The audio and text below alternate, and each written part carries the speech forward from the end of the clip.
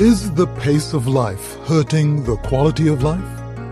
Is the world turning faster than it used to? Sure seems like it sometimes. Or is it that with today's technology and our short attention spans, we've forgotten how to embrace time and value the spaces rather than trying to fill every second?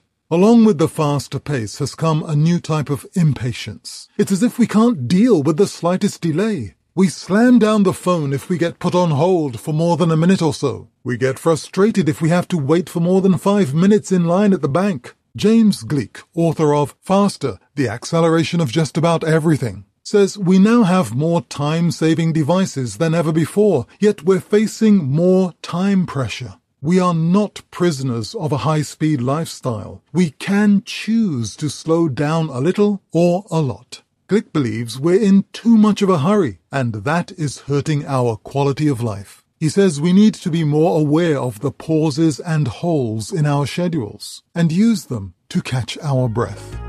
Thanks for listening. Hope you have a great day.